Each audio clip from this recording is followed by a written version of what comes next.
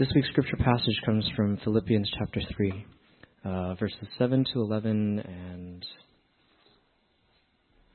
18 to 21. But whatever were gains to me, I now consider loss for the sake of Christ. What is more, I consider everything a loss because of the surpassing worth of knowing Christ Jesus my Lord, for whose sake I have lost all things. I consider them garbage, that I may gain Christ, and be found in him, not having a righteousness of my own that comes from the law, but that which is through faith in Christ, the righteousness that comes from God on the basis of faith. I want to know Christ, yes, to know the power of his resurrection and participation in his sufferings, becoming like him in his death, and so somehow attaining to the resurrection from the dead. For as I have often told you before, and now tell you again, even with tears, many live as enemies of the cross of Christ. Their destiny is destruction, their God is their stomach, and their glory is in their shame. Their mind is set on earthly things. But our citizenship is in heaven, and we eagerly await a Savior from there, the Lord Jesus Christ, who by the power that enables him to bring everything under his control will transform our lowly bodies so that they will be like his glorious body. This is the word of the Lord.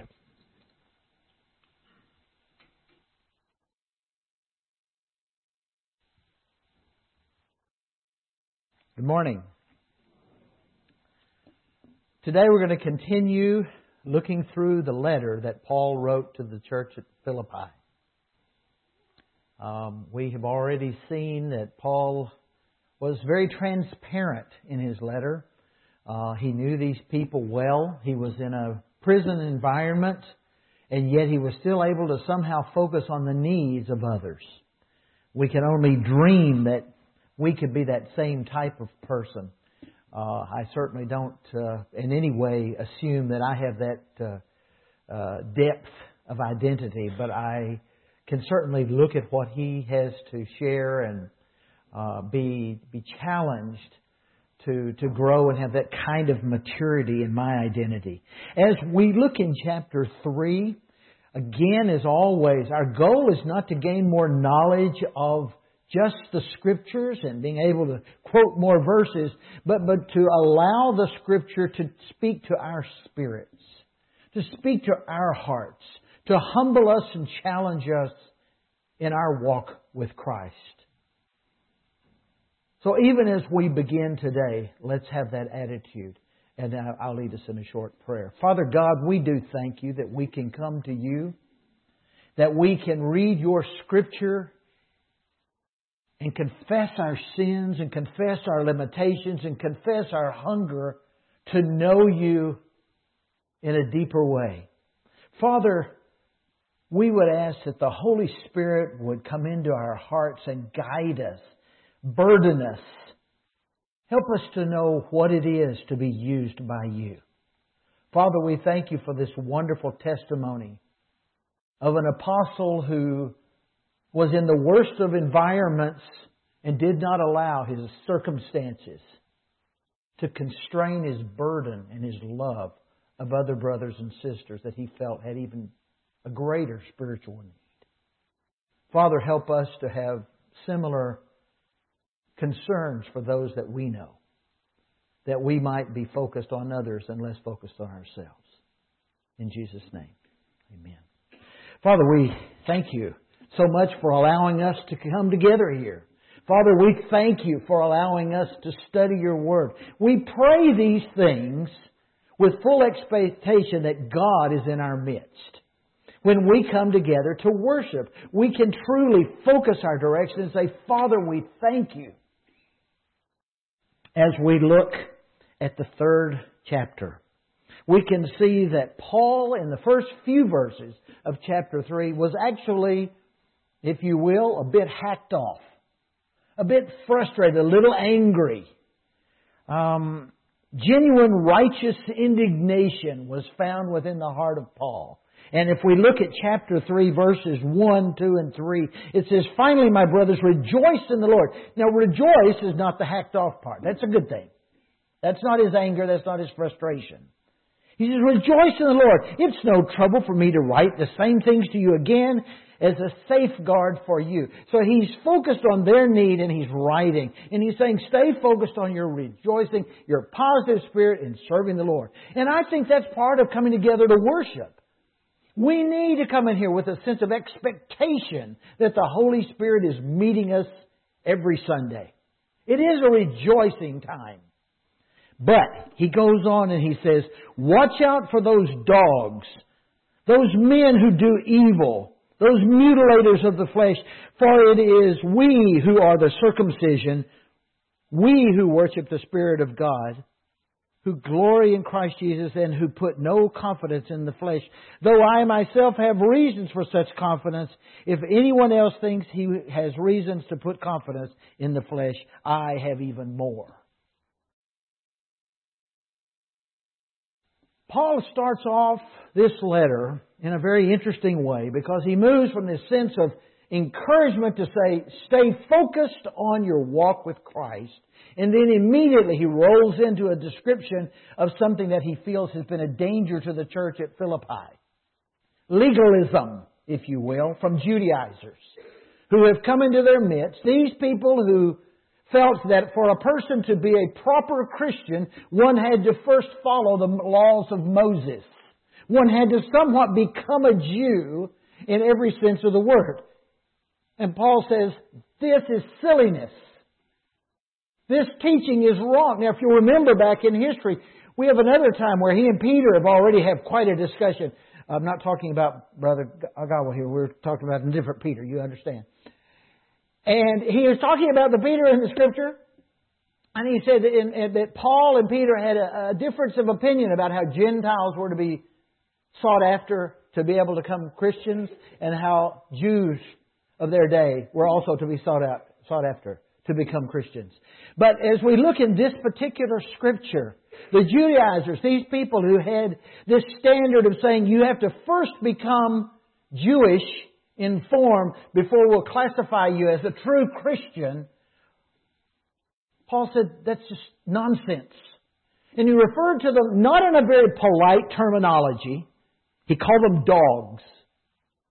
And the reference of dogs here, as every time I've looked it up in different places, it always refers to them actually functioning as a dirty pack of animals that were scavenging around the city. So it's a very negative word to refer to someone as a dog. I think something we need to grasp here is that Paul did not, in a gentle, soft, polite, sweet, unoffensive way, worry about how he expressed this particular teaching. Wrong is wrong. He dared to say that which is wrong. I think for us as Christians, we have to learn that you can be too gentle. You can present things in a way that people just don't hear you. So Paul said, they're dogs. They're mutilators. He had very strong words toward these people. He said they do evil. And then he goes on and he said, I know what they're teaching. I understand their legalism. I understand the hoops that they require before they would really respect you as a Christian. But I want you to know those hoops are not of God. Those are man-made rules. Those are man-made ideas. And he said, and furthermore, I want to just spend a moment to remind you that I do know what I'm talking about. And Paul goes ahead and he gives some description of himself. And so we're going to be looking at that. But Paul's anger is very, very understandable. He was upset to hear that such people, such Judaizers, would be floating around within the congregation that he had planted. Now remember, Paul was a church planter. Now, you don't have to be a church planter to have his heart. But in his case, he had planted this church in Philippi. He had a burden and a love for them. Some years have gone by. He's been away from them. He's traveled to several different other places in the meantime, lost some contact with them. They got back in contact with him and said, Paul, we know that you are our founding pastor. We want to continue to support you. We want to give you some money. So in the first couple of chapters, we see some of that.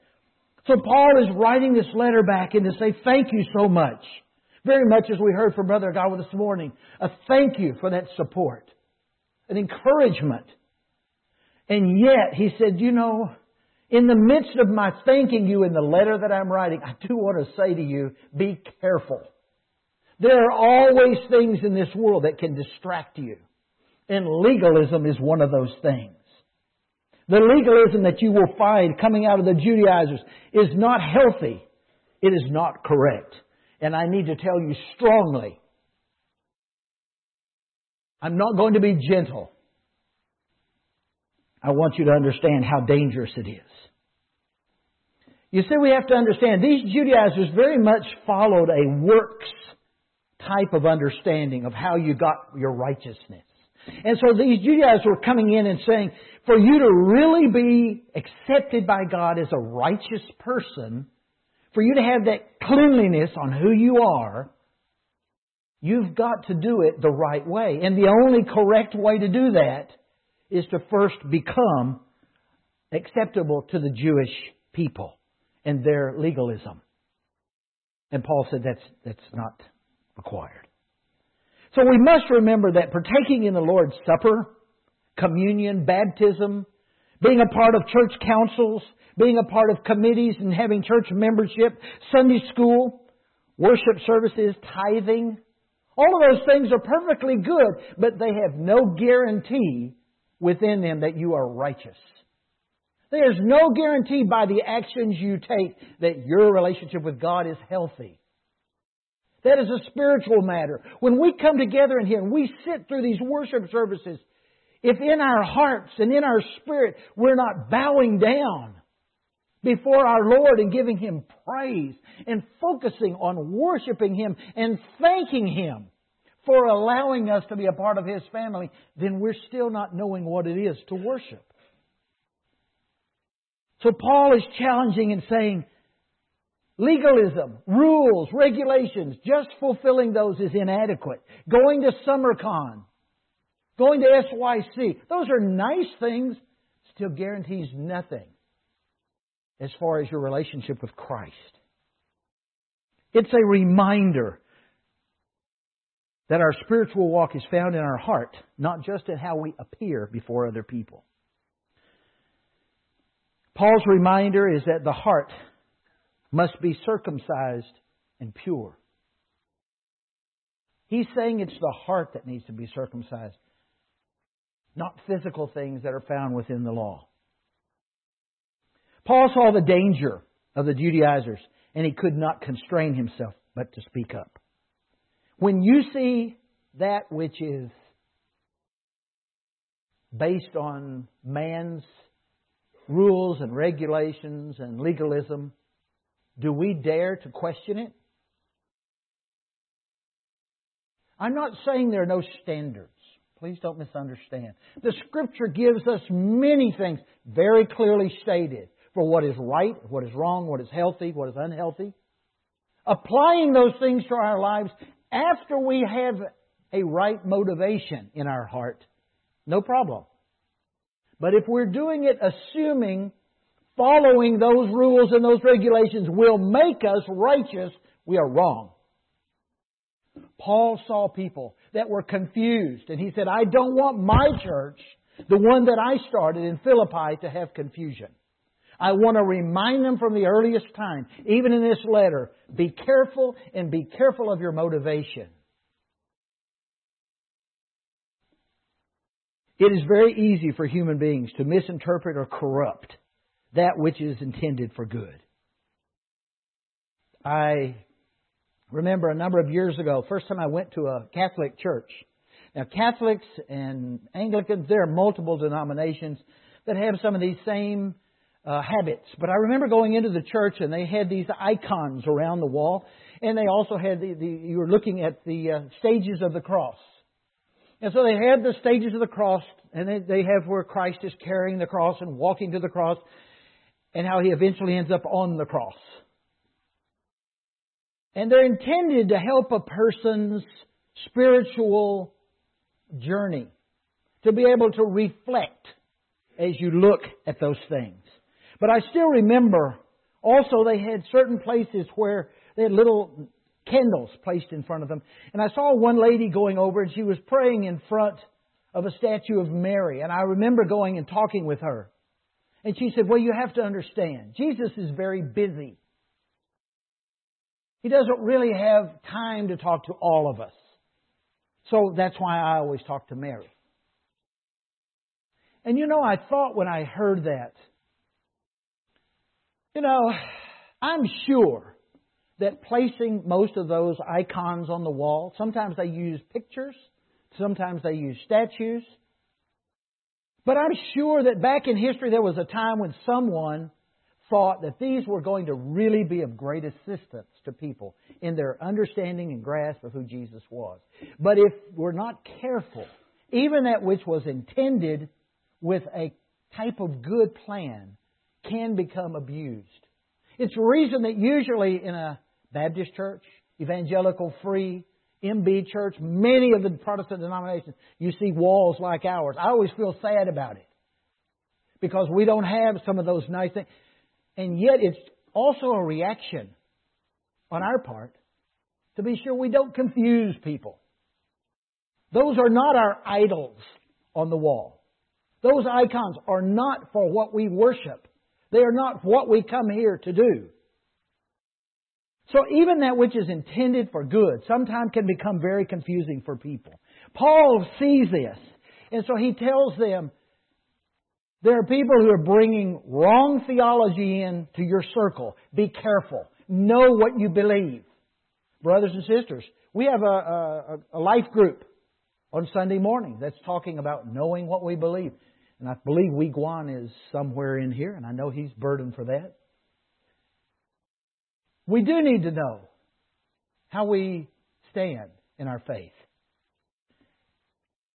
And as we look at that, we have to recognize that indeed, Paul goes ahead in beginning in about verse 5, 6, 7, 8, and he's pointing out some specifics. And he says, actually, if anybody in this whole room that I'm talking to, and in that letter particularly, in my letter I'm telling all of you that I should be the most righteous of you all.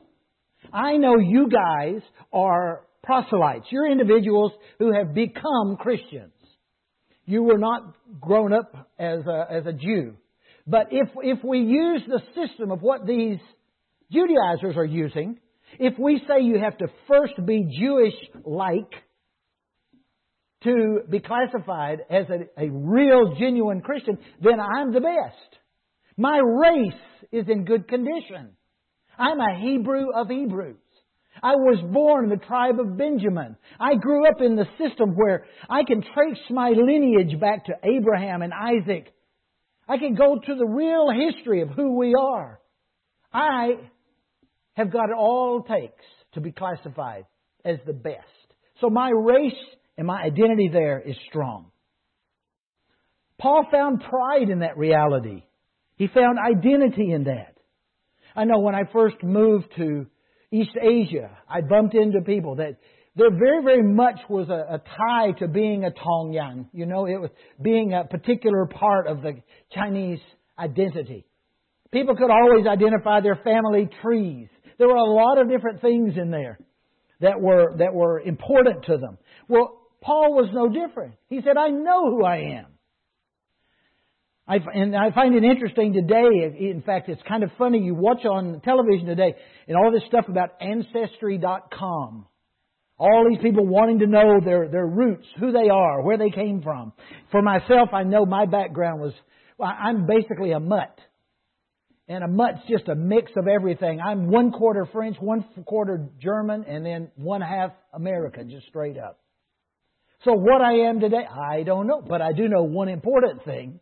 I, like Paul, and we do see it toward the end of chapter 3, am a kingdom of heaven person. My identity, my most important identity, is found in the fact that I am a Christian. But Paul goes ahead and he points through his own background there and he says, I have all the rights and privileges to be able to stand up and say, you should respect me because the Jewish identity is there. But he says, that's not what's important. He says that's not even close to what's important. And he says in another way, in verse 5, he talks about his religious background. And you know, it's very interesting because he's talking basically about where he was educated. So he kicks off into this and he says he had the professor Gamaliel. And Gamaliel was known as one of the top teachers for being a Pharisee. And Gamaliel, and we can see in Acts 22:3, we can understand that to be a Pharisee was no small feat. And it gives some description of what all was there. And there weren't many of them around. We tend to think of a person as being very obstinate due to our reading of Scripture, but we must remember that without Paul's writing and his background, we wouldn't have the Scriptures that we have today. So Paul, even though he was very strong, very opinionated in some ways, his words had great value. Paul valued his background. I remember for myself, the first time I was talking with some people in East Asia, I learned about what they called wild chicken schools. Yeah, gai họ hao.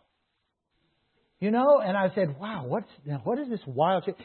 And they said, well, you know, it's totally unaccredited schooling. It's a school that exists, but there's no accrediting agency behind it. So basically, anybody that wanted to get a group of 7 people together could call it a school, and away you go.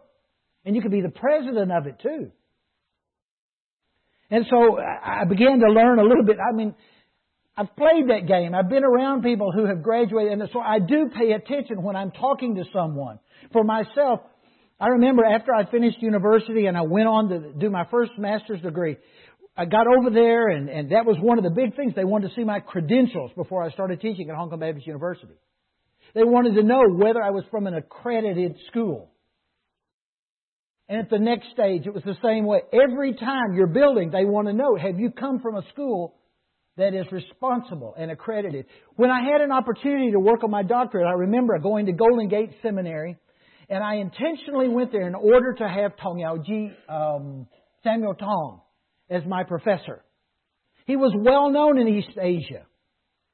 I wanted to have him as a teacher. I can still remember going to class, and he was every bit of a Chinese professor that I could have ever dreamed, good and bad. Made you memorize half of the world in order to be in the class. But he was quite a professor. And I had the opportunity, basically, in my mind, to sit under Gamaliel. Paul was under Gamaliel. I was under Tong Yao Ji. It was a privilege. Paul said it was a privilege to grow up what I had with my background. I had all of the rights and privileges of being a real Jew. So in every way, I am a success. He went on and then he goes from that area and he says, and even in the area of religion. He said, you've got to remember, I'm a Pharisee and I'm a good one. And a good Pharisee was one that could persecute the church well. And he said, I persecuted well. The church had great pain under me. I was successful. I was a zealot in my work. He was a successful legalist.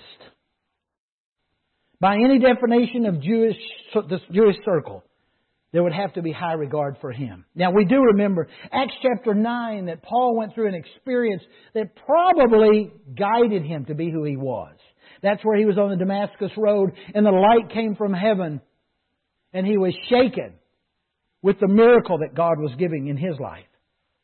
Paul was changed. Paul previously knew what it was to be a successful Jewish-approved leader as a Pharisee.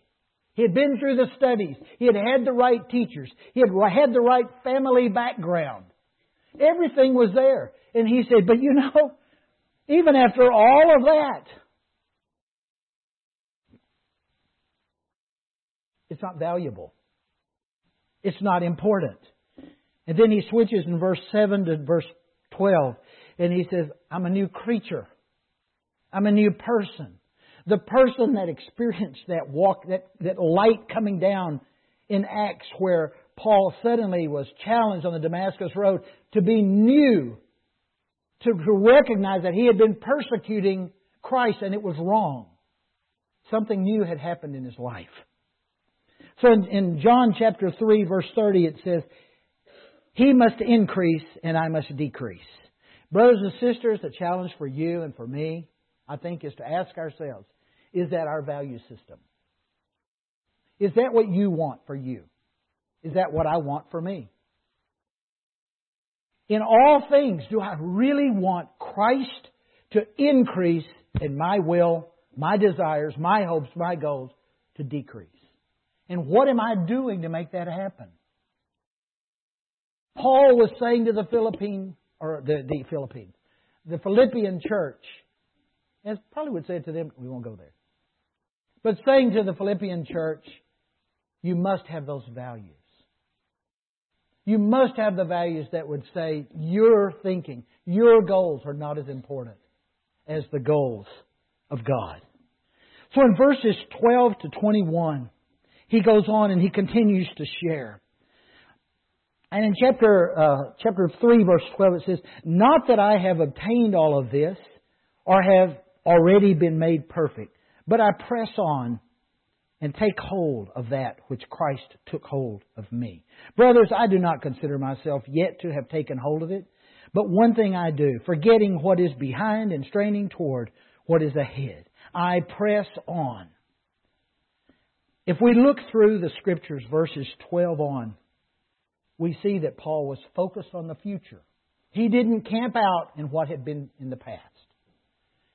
For a church like VCBC or any other church, we must go with expectancy. We've got to dream dreams for God. We've got to push ourselves and ask ourselves why God created us. Why is this church existing? Releasing the past, verses 12 and 30. Paul knew all too well that race, religion, and reputation had not been successful in his life. They had not given him righteousness. He had played that game before. It's the reason that when that light came down, and the question was, Paul, why do you persecute me?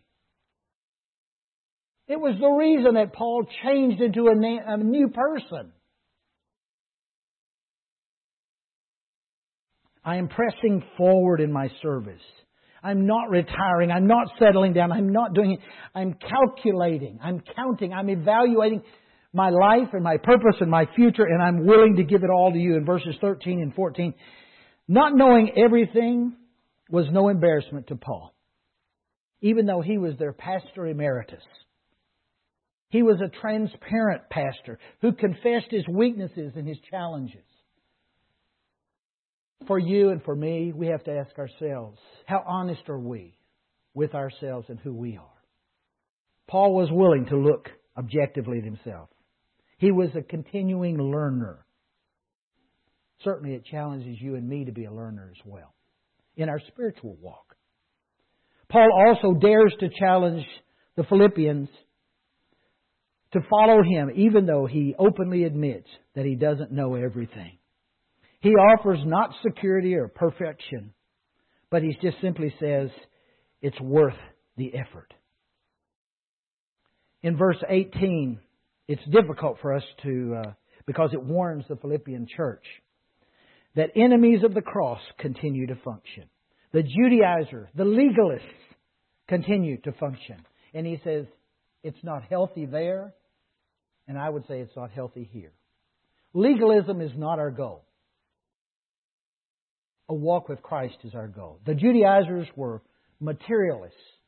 They were very much based on physical works and evidence of what their walk was. It was not a spiritual identity in that sense. They were very much leaders without wisdom.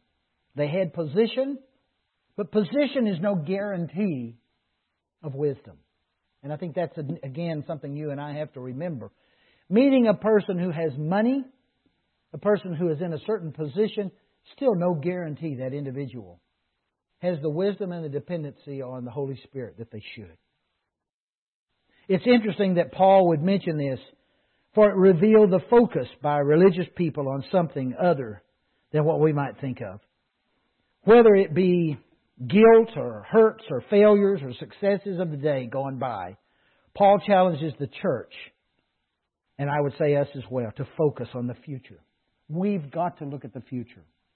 Don't get swallowed up by the past. Paul isn't saying that Christians are righteous in their own ability. He's saying that having looked at what these Judaizers have come in and presented as methods to become healthy with God, they have indeed revealed the fact that they are unhealthy. And so we live in a fallen world, and it's our responsibility to find answers to help that fallen world. There was a day when we had many countries around our world that were called Christian countries. For myself, having lived overseas most of my life, coming back to the Western world actually was quite a shock. In my world, overseas, my assumption when I met people was that they were not Christians. And the joy came when I found out they were. But very often they indeed were not believers. And so we talked and we spoke and we had all kinds of interaction. And my trying to help them to understand that God really did love them and have a plan for their life and cares for them and wants to have a relationship with them was very, very common. But often I can remember thinking, well, back in the Western world, there's a much more sensitive and aware society of who God is. I thought that all the way to the time that I came back over here to live. Then I arrived back in the Western world and I discovered that is no longer a given in our society. If you want to know where you have to go to be a missionary, I will tell you, open the front door and walk across the street. Our opportunities for doing missions are all around us because people need the Lord. Paul understood that. Paul presented that as a challenge. For the Christian, verse 20 refers to heavenly citizenship.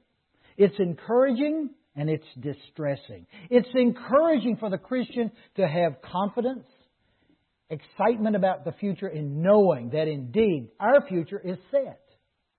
If we truly have Christ as the Lord of our lives, Paul is saying, worry not, church that I planted. The church at Philippi needed not have any concern if they truly were following Christ as Savior and Lord. But they said at the exact same time, in the midst of that promise, is a reality. And that is that you know and I know, people that I work with, people that I go to school with, maybe someone sitting next to you in this congregation that's playing religion. We know people who have no future. How can we, and that's what Paul was challenging this church to recognize, how can we be anything other than salt and light? And as I said from the very beginning, when Paul talked about the Judaizers, and he stepped forward and he said, they're dogs. They're doing evil. Very strong words. Brothers and sisters, we've got to recognize we've got a world around us of people that are confused when it comes to their understanding of God and their relationship with Him. We can't allow that just to be an academic awareness. It has to be something that motivates us to be more. It is a joy to know Christ, but not just know about Christ. When I read this Scripture in chapter 3, and I see toward the end of the chapter where it's talking about Paul saying that he finds joy in knowing Christ, he's not talking about knowing the facts about who Jesus was. He's talking about walking with Christ and allowing Christ to guide his actions and his decisions. His motivator for how he treats people, for how he communicates with others, is because the Spirit of God lives within those people. Brothers and sisters, if the Spirit is in your heart, let us seek to always have Christ be more than an academic experience for us. Let's pray. Father God, we thank You for the testimony of Paul. We thank You we've been able to read through this letter and gain understanding and insight and burden. Father, help us to not just learn, but to apply what we know. Father, help us to truly have positive Christian witnesses. Help us to be involved in our church. Help us to do those things that we should be doing as followers, but not with the goal that somehow our legalistic activities will gain Your righteousness. Father God, we ask that Paul's understanding of righteousness, which is fully, only, and completely dependent on the blood of Jesus Christ, be something we grasp and that we have thankful hearts for. Father, we thank You for hearing our prayer. We give You praise this day. In Jesus' name.